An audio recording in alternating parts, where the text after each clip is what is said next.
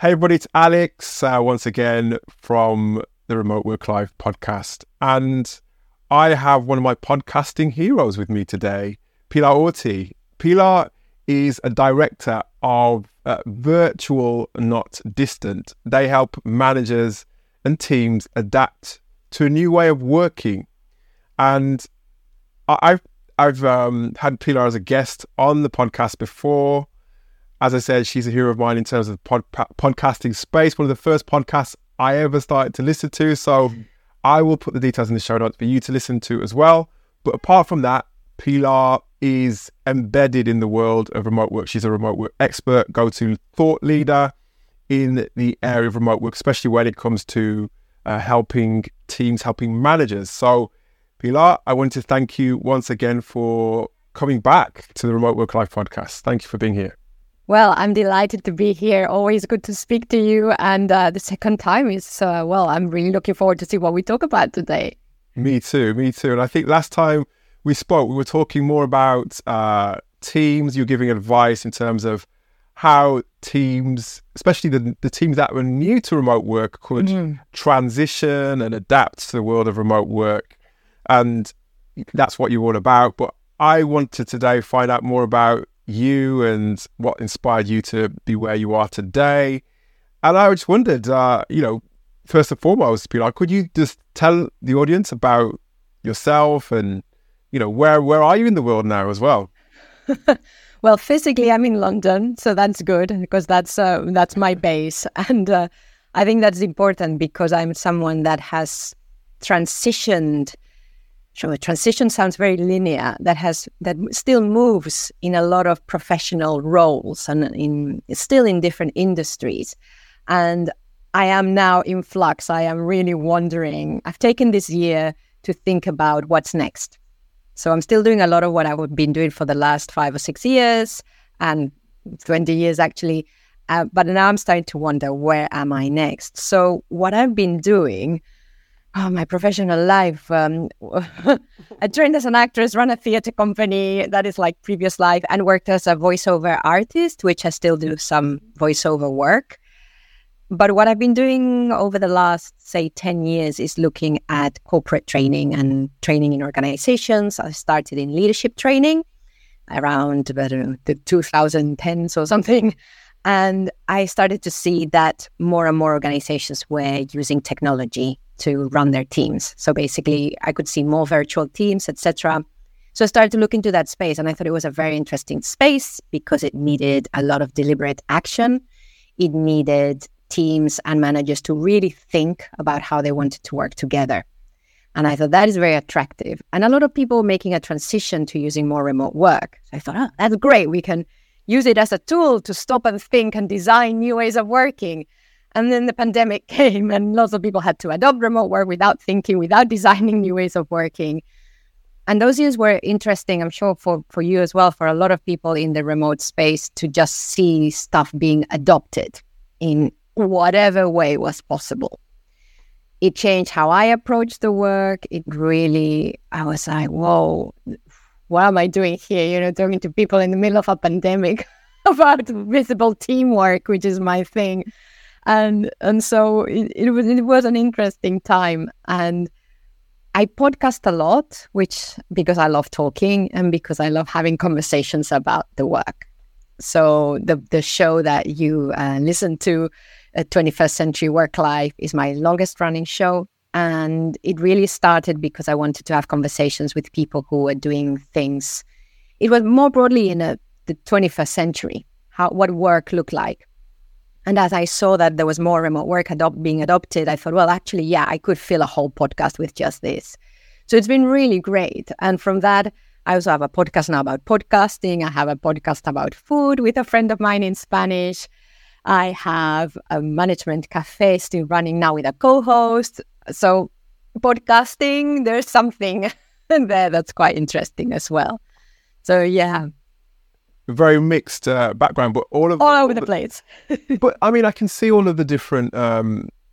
You mentioned linear, but there's very much a relationship between what you've done in the past in terms of the theatre-based work and the creative things that you're doing or were doing, AOL Time Warner, Forbidden Theatre Company, to the things that you're doing now. There's definitely a correlation. And I think, so you're doing voiceover work as well. And obviously voiceover is very much related to the audio landscape that you're in now. And you've got did you say 3 podcasts all in one go? I am involved with 5 plus 1, I think. Plus 1 that I do a co-host for someone else. Yes, I think. And you've got the adventures in podcasting as well. You're a chief podcaster there as well. Yes. You're helping coaches, facilitators and trainers. Gosh, I just about manage one podcast. Well, that is an issue, actually. It is. I mean, Adventures in Podcasting, I wanted to turn that into some kind of business, doing exactly what you said, using helping specifically coaches and facilitators, because they still are my peers.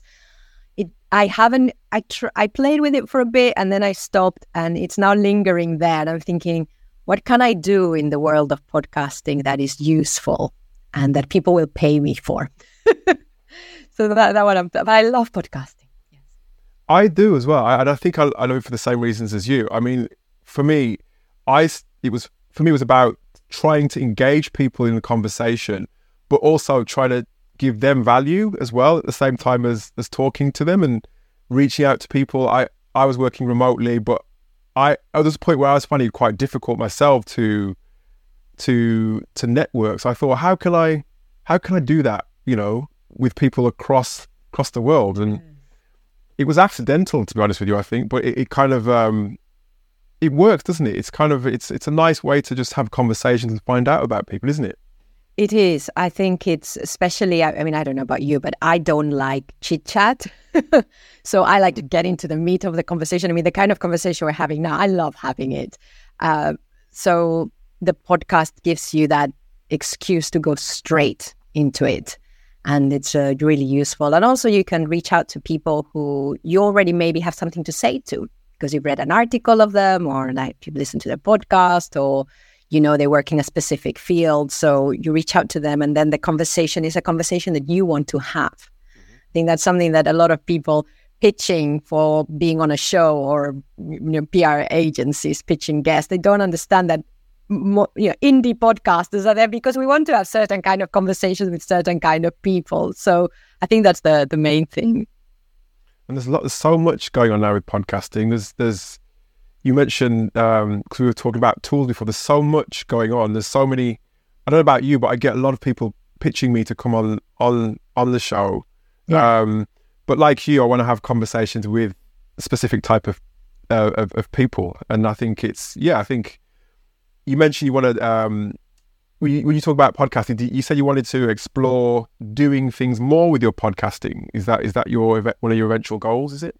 Yeah, that's one of the things that I want to do more of, but I'm really trying to see where I fit in. So again, I thought, well, maybe I help coaches and facilitators set up their own show, but maybe that's too vague. Maybe it's something about, there's something for me about how you show up at your best in a show, whether it's with a guest or on your own.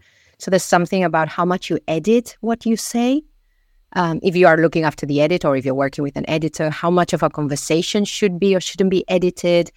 There's something that's really interesting there. So the technical aspect of sound, there is something about the persona that we adopt. It is really interesting. If you listen to, just to have me as an example, because I know myself quite well. If you listen to me in all the different podcasts, you hear a different side of me. Sometimes it's very subtle, but it's definitely, you bring a persona to the podcast. I was going to say to the show, because you need a performance energy. So there's something about how the podcaster shows up that is also interesting to me. But I also haven't found how to help, whether it's with online courses or one-to-one help. I'm still, and it might be that I end up thinking, you know what, I just want to do a podcast. I don't want to help other people.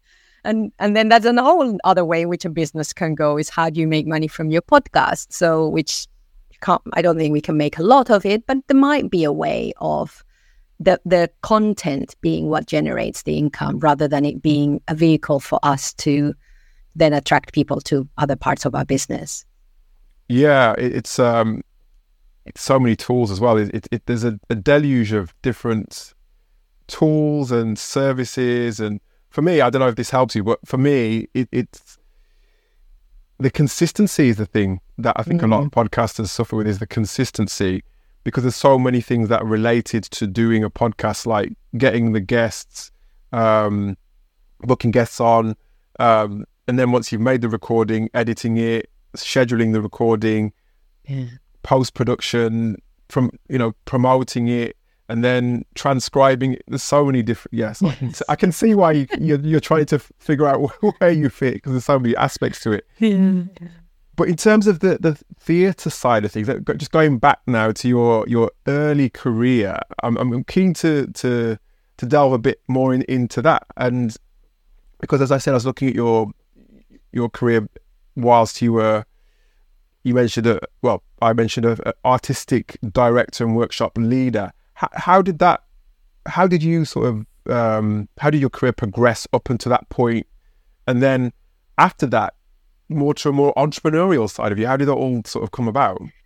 Well, I am totally self-made, because I have an issue, which some people could look at as a strength, but I think sometimes it gets in my own way, which is I am extremely curious, and I also like to learn by doing. So I'm very lucky that I have a lot of confidence in myself, and so I don't mind making mistakes. I don't mind how I look to others sometimes. So I learn by doing. So I actually came to London to do a biology degree, and then ended up training as an actress. I'd always loved acting, but it's one thing to love to act and the other is to want to become an actor. So I decided, okay, let's see what being an actor looks like. Oh, actually, let's learn to act first. So I trained. And then during the time at drama school, I became friends with someone else, another actor who really was very entrepreneurial as well. So we set up a theatre company. So that's how it happened. Of course, while I was looking for work, I don't think, did I get any other work? I'm not sure, but I didn't wait. And also there's a whole thing of, I still have an accent when I speak in English, as you see, and I had maybe a little bit less of an accent, but that limits you as an actor, what kind of roles people might think you're suitable for. It just takes longer. I think it's possible to have a good career. But that, I thought that might be limiting. So I just wanted to do the roles that I wanted to do. It's the same story as now. I wanted to do the work I wanted to do with the people I wanted to work with in the way that I wanted to do it. And we just learned. And some was really fun, and we did some good work. We also did some terrible work at some points. And during that, I learned, I'd always kind of directed, but I'd learned to direct a bit more. So I'd always been doing my own stuff when I was little as well.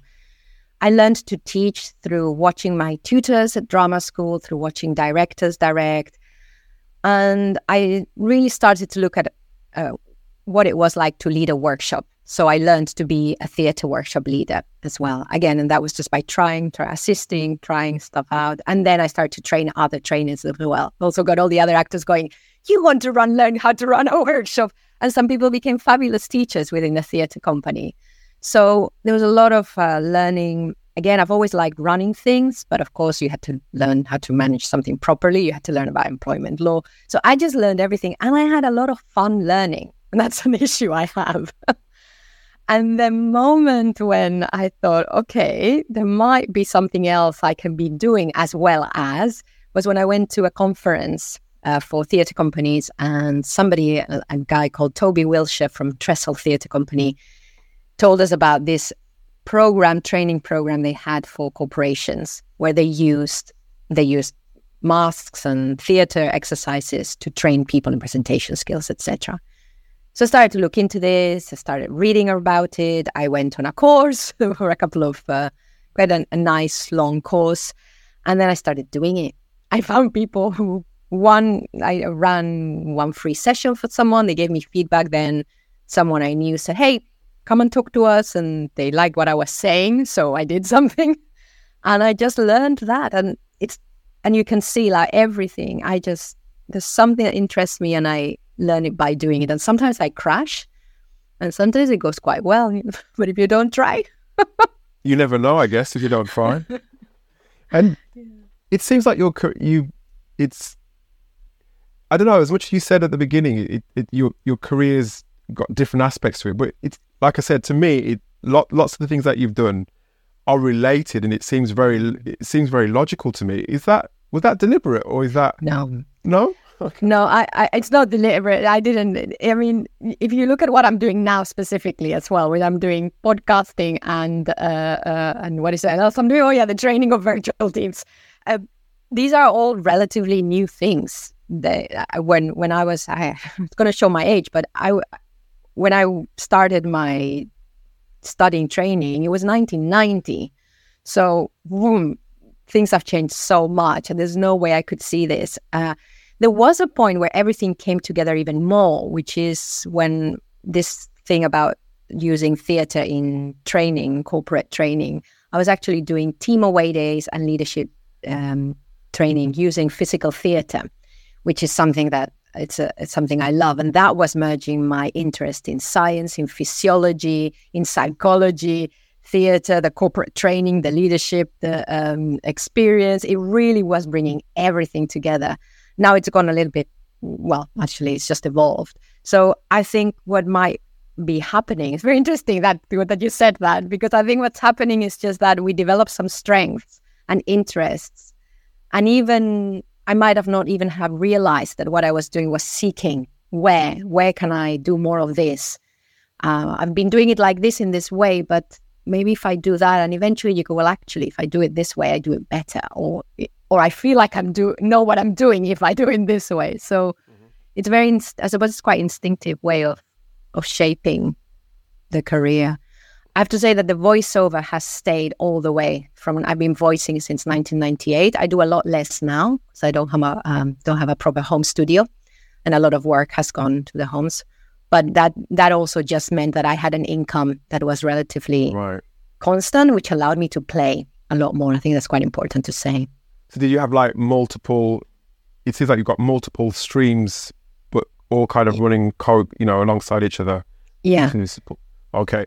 And remote work, as I said, you're a massive advocate and an expert where remote work is concerned, and training with remote work. I'm trying to sit, I could probably, when I'm looking at your various things, I'm trying to see where that begun for you. Where did that begin, and where did that begin to be important for you?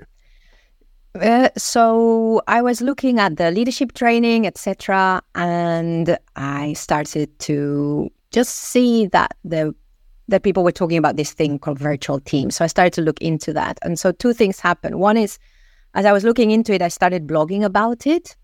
And what I found was that the pieces that were about that space were getting more attention than the pieces about normal leadership. So I thought, okay, the leadership training arena is full. I mean, there's a lot of us there anyway, in whatever aspect. But not many people were doing that, the virtual team remote work thing. And I thought, well, also, typically trainers are very people.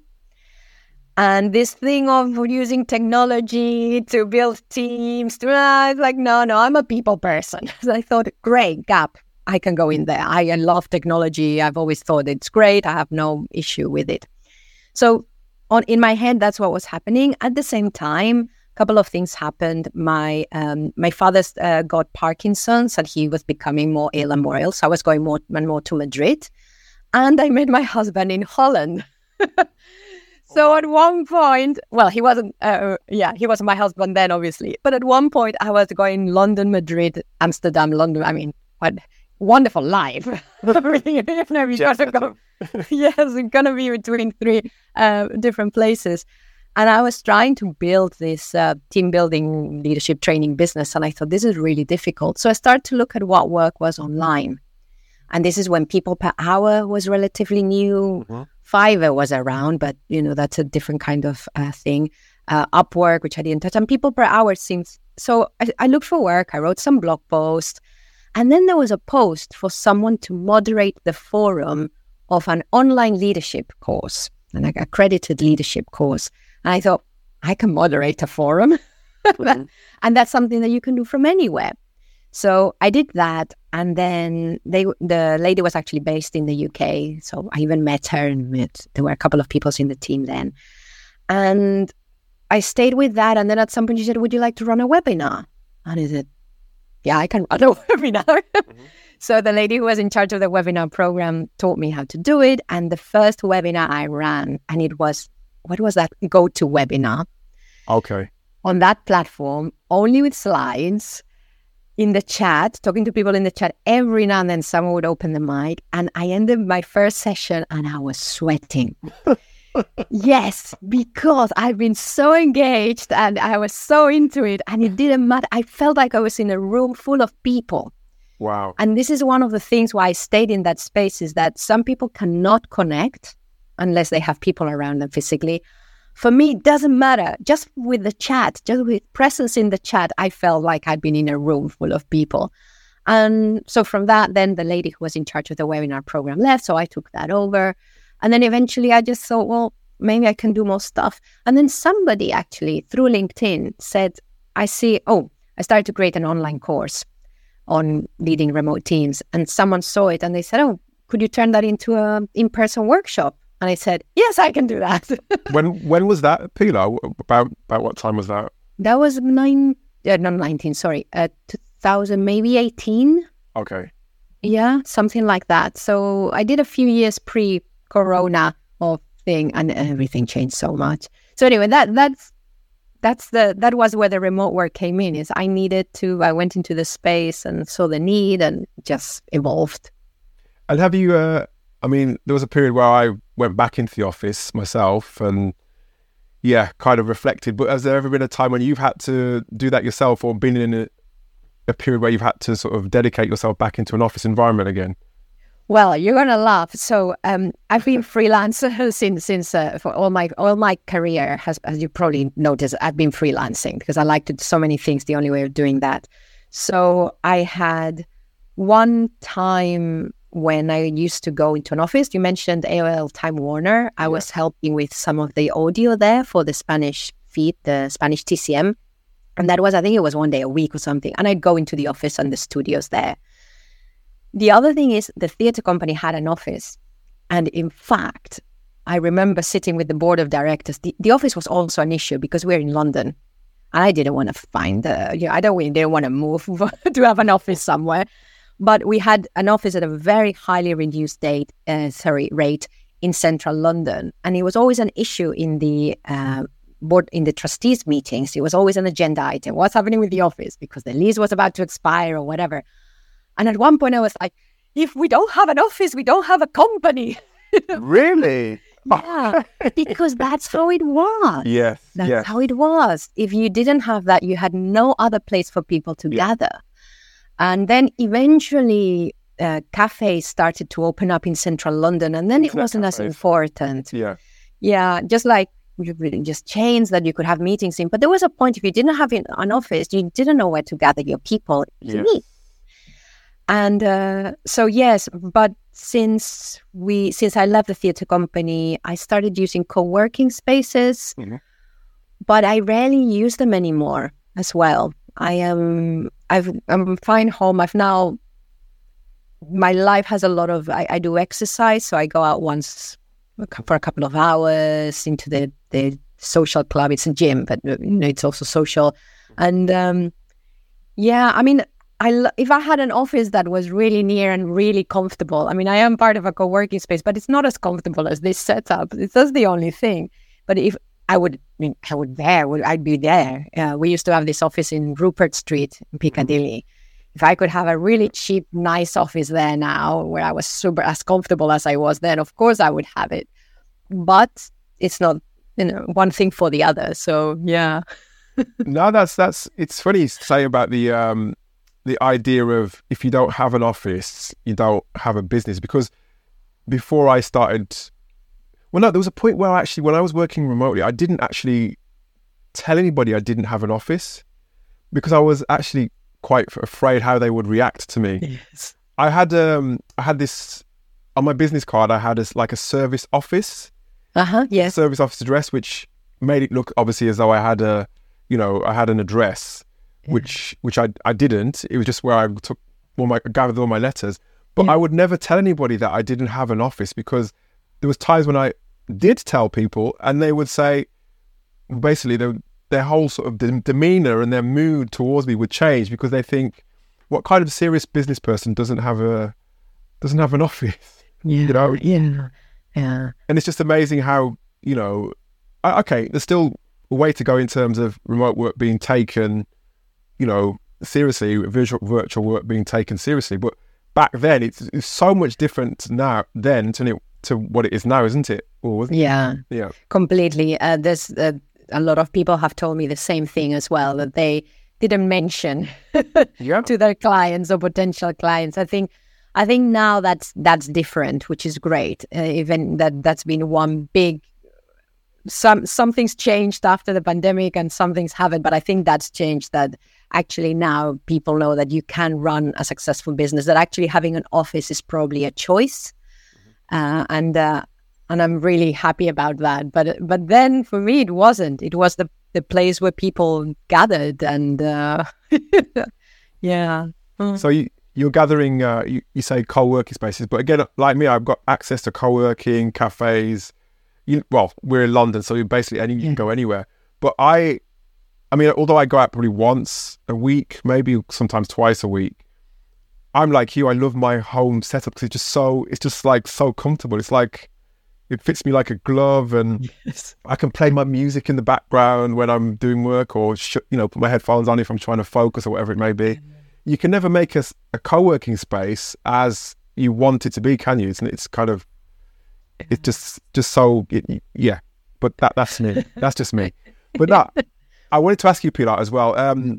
So now you're doing virtual not distant is one of your main things. Tell me, just give us an example of the kind of clients that you work with. I mean, you don't have to name them, but the kind of clients that you work in, the kind of work that you're doing. If you could, that'd be great. Yeah. So I've ended up, some by choice, just by default, working with traditional organizations that are still trying to make remote work. I think that was always my client, actually, because I like that. I like being the bridge. I have a part of me which is very traditional work. It's a very traditional worker, and then I have the part that is the let's see what's next around the corner and let's make it up as we go along. But I like that. I've always enjoyed working with the more traditional organizations. Maybe because they're the ones that have a longer way to go. So I feel I can help them a little bit more.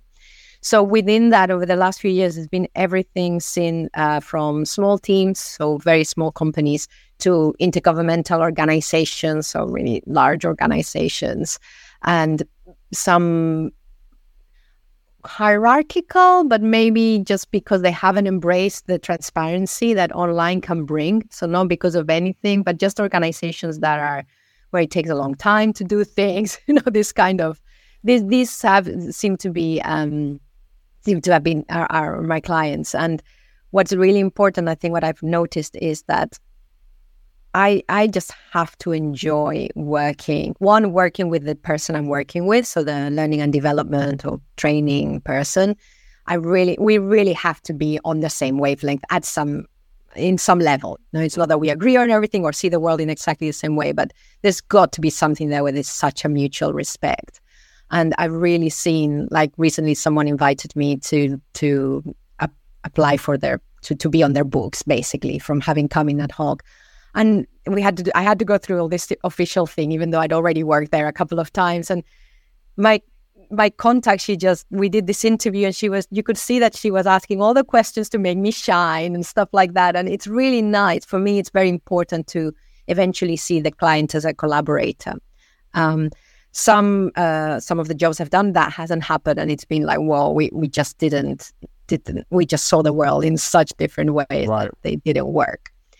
And then the kind of things I do, well, I think in the end, I'm just doing training. There was a time I wanted to do more consultancy, but in the end, what I'm seeing, and I'm not quite sure what I think about this, is that most organizations want you to come and do one session about something, and then that's it.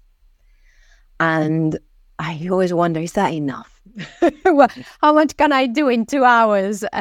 Yes, and the truth is that you can do a lot in 2 hours. Sometimes you might just touch one or two people and the light bulb goes off for them, and that's enough. Other times you can see that more people want to do something different after you've been with them. But one of the last pieces I did was really nice. It was a little bit longer because it was about asynchronous communication. And that's what I'm focusing on now. Because I don't know if you've noticed, in the remote space, everyone was doing remote, and now we're all going, oh, okay, remote is huge. So many areas, yeah. Yeah. Now that it really exploded, some people are doing well-being. A lot of us are doing asynchronous, because that's the piece that's missing now in remote collaboration for most people. So we were doing, and the client wanted me to come and do a webinar. So very traditional again, but with cameras on this time. And because that's how she thought it would land better and what people could do. Right. So what we did do was set up a space where they could discuss some stuff ahead of time, like in Teams. My colleague and I, who was running it with, recorded a little piece just to introduce asynchronous communication. So nobody turned up at the webinar. We had to start right from the beginning. What is asynchronous communication? So we did that, and then we created a guide to go with the webinar so that people could continue asynchronously. They might still be in that team space. I don't know what's going on, but it's that's a much more satisfying piece of work because it's got a little bit more of a chance of making a difference. So, yeah. Yeah, it's important. And I think what I'm seeing a lot is, there's more discussions around asynchronous work, but there's still, I don't know if you're feeling this as well in terms of the online stuff. I don't know if this is a reflection of how the real world is, but there's still a lot of conversations around mainly castigating remote work. There's lots of people who are still not quite there. Obviously, there's lots in the news about bosses saying that workers should come back into the office. And are you getting sort of an impression of remote work? There's still people perhaps not taking it, as seriously as it might be taken.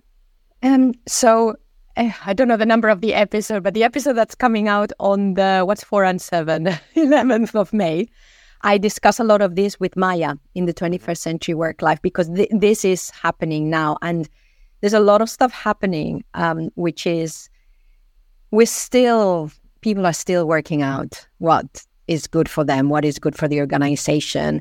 A lot of the people who are making the decisions of how remote we can be, or their hybrid setup, or whether remote work is even allowed now, are people who haven't been in that world. Yeah. You think about what their version of remote work was. It was probably madly being in meetings all day trying to rescue the business, or trying to see what do we do. So a lot of the experience of the people making the decisions is not a good version of online collaboration and remote work. So that's something we need to bear in mind. It's a shame, but it's happening, and we'll see where it all lands.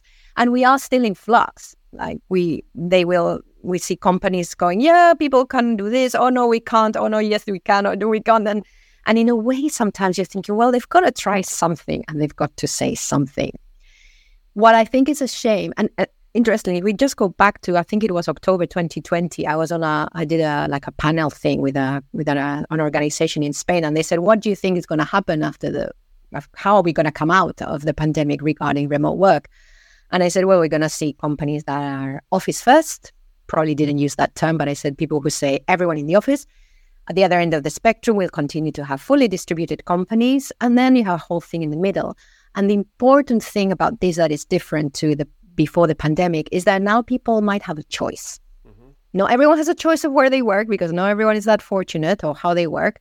But the people who have a choice will look for that. And if you're someone who wants to go into the office 5 days a week and you want a culture where that is important, hopefully you'll have places to go to.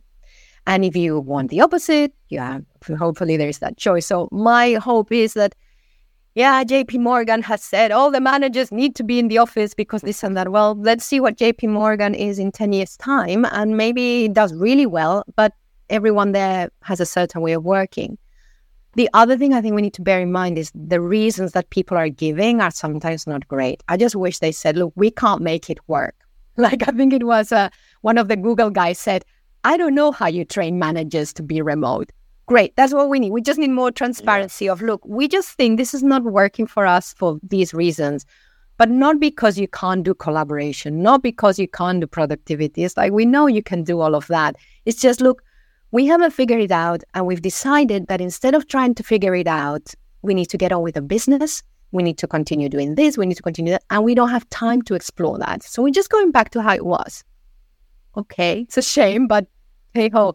So I don't mind organizations saying we don't want people to work remotely, but don't say it's because remote work doesn't work. Yes, yeah, 100% agree. And that's probably a lack of acceptance that, the future is, there's a what's the word? Sort of like a spectrum of different ways of working, and like you said, like you were inferring, is that there's not an acceptance that some people prefer to work this way, and there's other people on this spectrum that prefer to work that way. And yeah, it's something that's it's difficult. It's very difficult, because I think even the idea of hybrid work to me is quite difficult. There's a challenge where hybrid work is concerned, and I can see, because when I interviewed Nick Francis a few years ago, obviously Nick Francis, remote first CEO, and I was thinking back then when I first spoke to him, when he said to me, because obviously his theory and his ethic is around remote first being the best way for his company to work, and if you've got a blend of sort of like remote and hybrid, that's where it becomes even more challenging to keep people on board with the culture, career development, all those different things. And it was only when I started to sort of really think about how many different things that hybrid managers have to do in order to keep their team engaged, that I realized how what Nick Francis said was, it really made sense to me then. There's so many things. I mean, you have to, if you're working in a hybrid situation, there's going to be some people that may come in more than others, or have more interaction with a manager than others. There's others that might not, somebody might come in a different day, or there's just so many different complexities to it. So I don't know. I can't see myself how it's going to sort of shape up. And I'm sure there are hybrid teams out there that are doing it successfully. And in fact, I'd probably like to have a couple of them on the podcast. Well, when just before the pandemic, I think it was 2019, Gallup surveyed engagement for remote workers. And they said the highest engagement was for those, I think it was who were either 3 or 4 days not in the office. So already before then, remote actually didn't mean that a whole team was away from the office. And it didn't even mean that one person was 100% of the time away from the office. Remote then also meant that sometimes people were working not in the office. Mm-hmm. But because that was probably not that widespread, then it was just remote. So I think that hybrid already existed before, but we didn't call it that way. The other thing is that hybrid is very difficult, and as I'm hearing you speak, it just needs a lot more coordination and deliberate communication than remote only or office only. So people have to work a lot harder, and I'm not sure that everyone really wants to do that. And the other thing is that what we're going to see as well, and this might not be very popular, I don't say this often, is that people who want to work, because there are a lot of employees who want to work in a hybrid way. It's not just organizations saying we want to see people in the office. People are saying what I want is to work a couple of days from home or 3 days from home, and I want the office. However, that means that the employers have to keep those offices ready. And not just ready, they have to be the kind of place that people, when they come in, feel welcome, blah, blah, blah.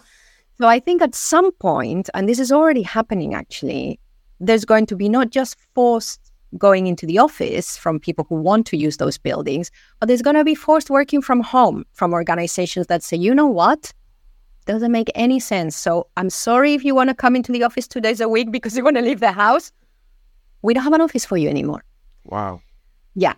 So that, and that, of course, why would you? Why would you? Yeah.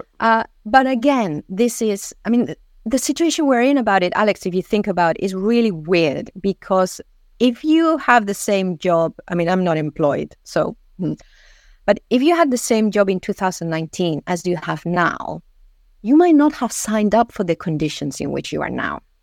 You didn't sign up for that. So there's going to be a time when now people need to at some point know how their work life is going to continue with regards to that organization so that they can make hopefully a choice about whether they continue or not. But at the moment, and this is why it's so difficult, is people are like, I didn't sign up for this. I didn't sign up to work from home all the time from people who were going to the office. And people who have to go to the office all the time are like, I didn't sign up for a workplace that didn't listen to what had been going on for the last years. Yeah. So there's, lots of complexities. I did a session on the psychological contract for a client because this is what's happening is everyone's unspoken contracts and what we expected from each other and from our employers have been broken. And we need to talk about it because expectations we had before might not be the same. And anyway, it's a huge, that's why it's so fascinating. It is fascinating. It is fascinating. And I see it, what you just said is big as well. Having the discussions around it, the contracts and all that sort of thing. And the way it sort of plays out to me every day when I'm looking, because I look online, I look at, when I'm dealing with my clients, I'm helping to find work, for example. And like what you said, there's some of my clients who are very much about, they don't want to go back to the office. There's others that want to go back to the office and there's some in the middle. But their lives is not made very easy by some of the job adverts that you see on, some of the job adverts you see online. I mean, LinkedIn is just one example where you got some companies saying, remote friendly or remote first or fully remote, 100% remote, all remote, open to remote. You know what I mean? It's just, open to remote. Okay. It's just like, what does that actually mean? So I don't know if it was you that said online, I think it might have been you, that there needs to be sort of a definition for what do you mean by remote work? Because I think now even somebody like, who is it? I think, is it GitLab? I think they call themselves all remote. Mm-hmm. Mm-hmm. Yeah. And that's confusing in its, I'm not saying that they're confusing, but I'm saying all these different definitions confuse people. And then the people that write the job descriptions and the adverts, who perhaps weren't that good at writing adverts anyway to begin with, are now trying to tempt people by saying, oh, with this, that, with the other. But it's confusing me, Yeah. I think, just thinking back to whether I think I might have been talking about hybrid specifically. Right. Because yes, remote first, full remote, blah, blah, all of that is confusing. I think that hybrid is that times 3 times confusing because hybrid means nothing. I mean, hybrid can mean, and also I think we're still talking about location. What is this? What does hybrid mean? Does it mean hybrid choice? Does it mean that you have a choice? Does it mean that you're working with in an environment where there's so much independence that everyone does what they want? Because some people might not want to work in a team where everyone can choose where they work because that might not be what they like. So, yes, I think that I think at some point, hopefully, the hybrid first, I don't know, hybrid, the 3-2, hybrid autonomous, hybrid dictated, remote dictated, working from home dictated, co-working enabled. We can think of lots of definitions. There is so many definitions, and that's But hopefully, I mean, I don't know. I don't know how this is all going to sort of pan out and how it's all going to sort of set itself down. But I think, it'd be interesting to see what things happen. I think somebody said, who was it that came on the podcast and was saying to me that this year and the beginning of next year is going to be the year of sort of get people getting back into the office, or businesses saying come back into the office.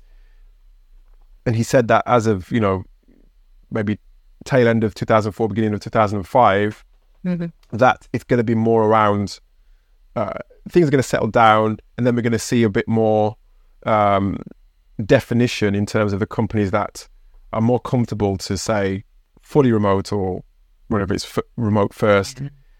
But be interested to see what the future holds, but we will see. We shall see. And for you, Pilar, because there's so many avenues in which your career can go down. You're a freelancer, as you said, and you've done a variety of things, but as I mentioned, all interconnected. If your career, if you visualize your career as like a staircase, how far are you along that? How far are you up that staircase? Well, if I were 20, I would say at the bottom, but I'm not 20. Mm-hmm.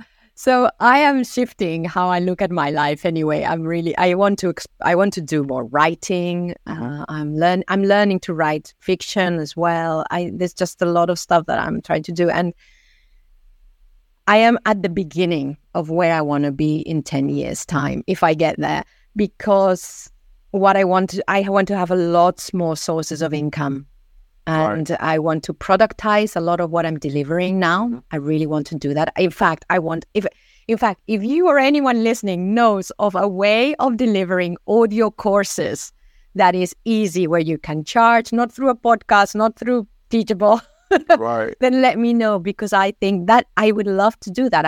In fact, I've been creating with a colleague, hopefully we'll get it out at some point this year, an audio course about asynchronous. And I think I would like to do a lot more of that. I want to create audio courses that people can listen to and reflect on away from the computer. So I want to do that. I want to do more writing and find what ways of income I can create as a creator, as an artist. I'm also, I want to go into the self-help arena, because I've been doing some doodles with a Happy Daisy, which is where she's got this message of slow down and smell the coffee kind of thing. And again, I'm learning how to draw comics.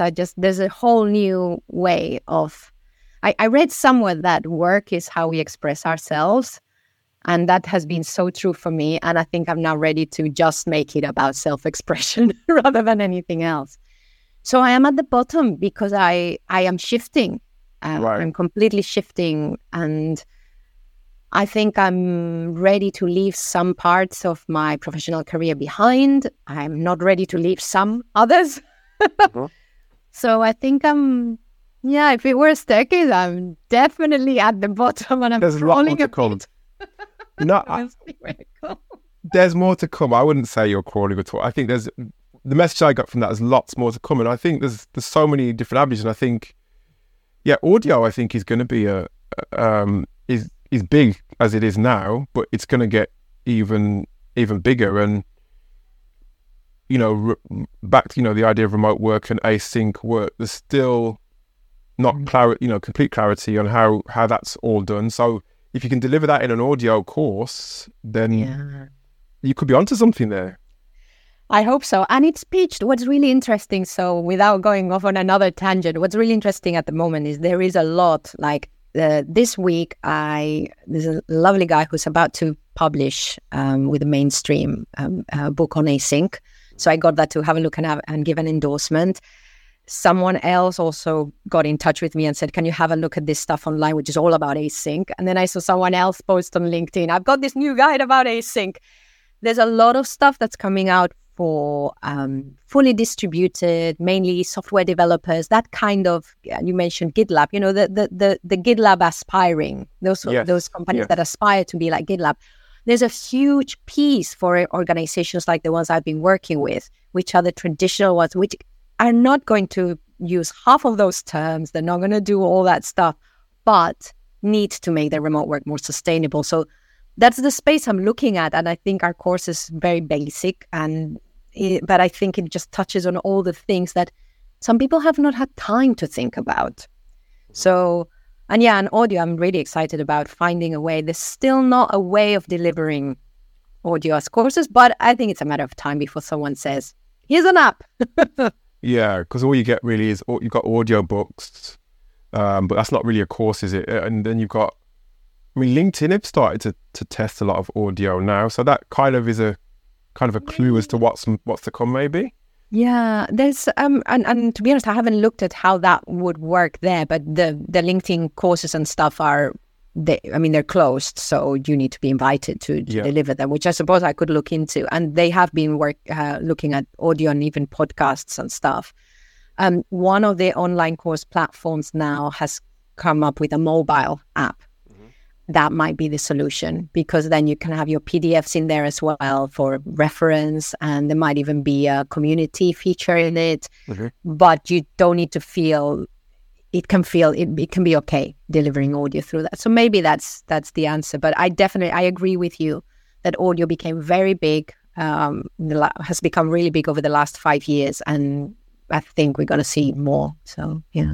Maybe you could create your own platform. Maybe it could be a new thing. Because when I'm trying to rack my brain, I can't think of anything that just delivers audio. If any developers out there, because I did, and I was talking to someone at some point who was creating something, but I don't know what's happened. People come and go. But yeah, I think that I want to create something that I know will work. And that if a learner has a problem, that I'm not the one they go to. So I want a platform where they have a customer service, so I don't have to deal with that. So creating something new might be a bit scary, but let's watch this space. Watch this space. We'll be watching this space, definitely. And well, I mean, it's been great having you on again, Orti, but Pilar. But I just wanted to ask you finally, because we've talked all about work. What do you do when you're not working? What do you do? You gave us a bit of a clue in terms of some of the things, like the gym. You mentioned the gym. Are you fitness? What other things do you do when you're not working?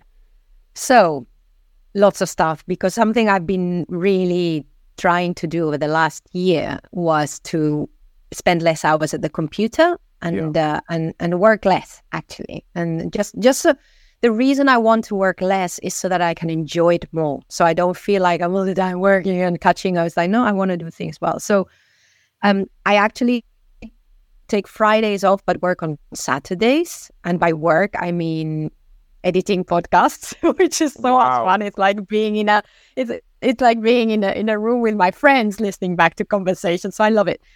But I did that, and it's very interesting. If anyone has any flexibility, I found that because I take Friday off, Saturday is great because I have a lot of energy for that last day. Then I take Sunday off completely, and then I start again on Monday. I do Pilates, which is great for, as a voiceover, it's great for the breath, something I discovered after drama school. And it's great for posture. It's great for strength. It's like, if anyone is thinking about, we're all sitting up now. So Pilates, I do a dance class. I used to do Zumba, but it's too cold in the gym where I do it. I do a dance class because I love dancing, and this is just like a fun dance class. And then I do another kind of Pilates thing. And then I started doing yoga, which I really like. I really like the teacher. She's like her style reminds me of the physical theater tutors. Really, just wonderful. I read a lot. I love reading. Every morning I read at least 20 minutes, and then throughout the day, if I can, fiction. I also read a lot of nonfiction, and I watch a lot of television. I love crime dramas. Yeah. Crime dramas. Great, especially the foreign ones. What's the latest crime? What kind? I mean, I don't get to watch a lot of TV, but the last crime, I don't know if this counts, but the last crime drama I watched was Breaking Bad. Oh, I never watch that. I know it was big, but I didn't watch that at all. I don't know if that counts as a crime drama, because I'm not that into TV, as I said. I don't. Maybe not that. Yeah. Well, if anyone listening does like a crime drama, well, we don't have Netflix because we were going to sign up to Netflix. Oh, I see. And we were going to sign up, and we bought the Roku, the thing to go online. And Channel 4 in the UK has so much stuff. And then we also still record from television into a digital recorder. There's just so much stuff. We don't need Netflix. Yes. But there's a lot of, like Channel 4 in the UK has lots of Scandinavian drama, lots of French crime. It's just so great. And then I also like cozy mysteries because that's what I'm writing. So I also watch like things like Private Eyes, or I was watching today reruns of Castle. I don't know if you heard of that. I've not seen that. No, what's that about? Yeah. Castle is just, they're now in season 17, but I used to watch it when it was season 1. It was about a crime writer that joins the police, or that is shadowing someone in the police. So it's just like really easy cases, just very cozy dramas. You don't really see blood, or there's no real violence. You just, they just solve the case. And you always know that the person who did it is whoever if they have a relatively high-profile actor in the episode, that's the person. That's the one that did it. So it's not difficult to work out who did it. So I love that. I love watching television. I really, really do. So yeah, those are the things I do. But work is fun. So well, it's good when you can get to that point where work is fun. There's not many people that I speak to who have reached that point, and I think everybody. What I'm going to do is leave your details in the show notes, Pilar, because I think, and that's the reason I wanted you back on the podcast, because I know that I get a lot of inspiration from what you do with the podcasting in your work, so I know that other people can as well. And I just wanted to say thank you again for being on the podcast, and we'll certainly be looking out for what you do in the future, and maybe there's a third episode in the making at some point. That'd be great. Can I say something really quickly? Something yes, I've realized through adventures in podcasting, and especially talking to Michelle Ong, who's a lady who has steam-powered podcast talking to women in science. And when we were talking, we thought one of the things that came out that really struck me that I hadn't thought of before was when we podcast, as podcasters, of course, we connect with our audience. So we create a space for ourselves. Then we bring a guest, and the guest wants to communicate with the audience, and that is very important as well. But what we also do is we create a space for the guest when we're doing interviews to stop, and we create the space for them to talk about their work, to reflect on their stuff, and your questions have been really amazing. So thank you, because I really, really enjoyed that. It's just such a you created a really nice space for me. So I hope the listeners also enjoy it. I loved it. It just feels like a great conversation to me. And it's, like I said, I hope people can get some value. I'm sure they can. And put your details in the show notes. But yeah, and it sounds like there's a lot for you to come. It sounds like you're involved in a lot of things, but as I said, I'll be keeping an eye on things. And yeah, hopefully speak to you again soon, Pilar.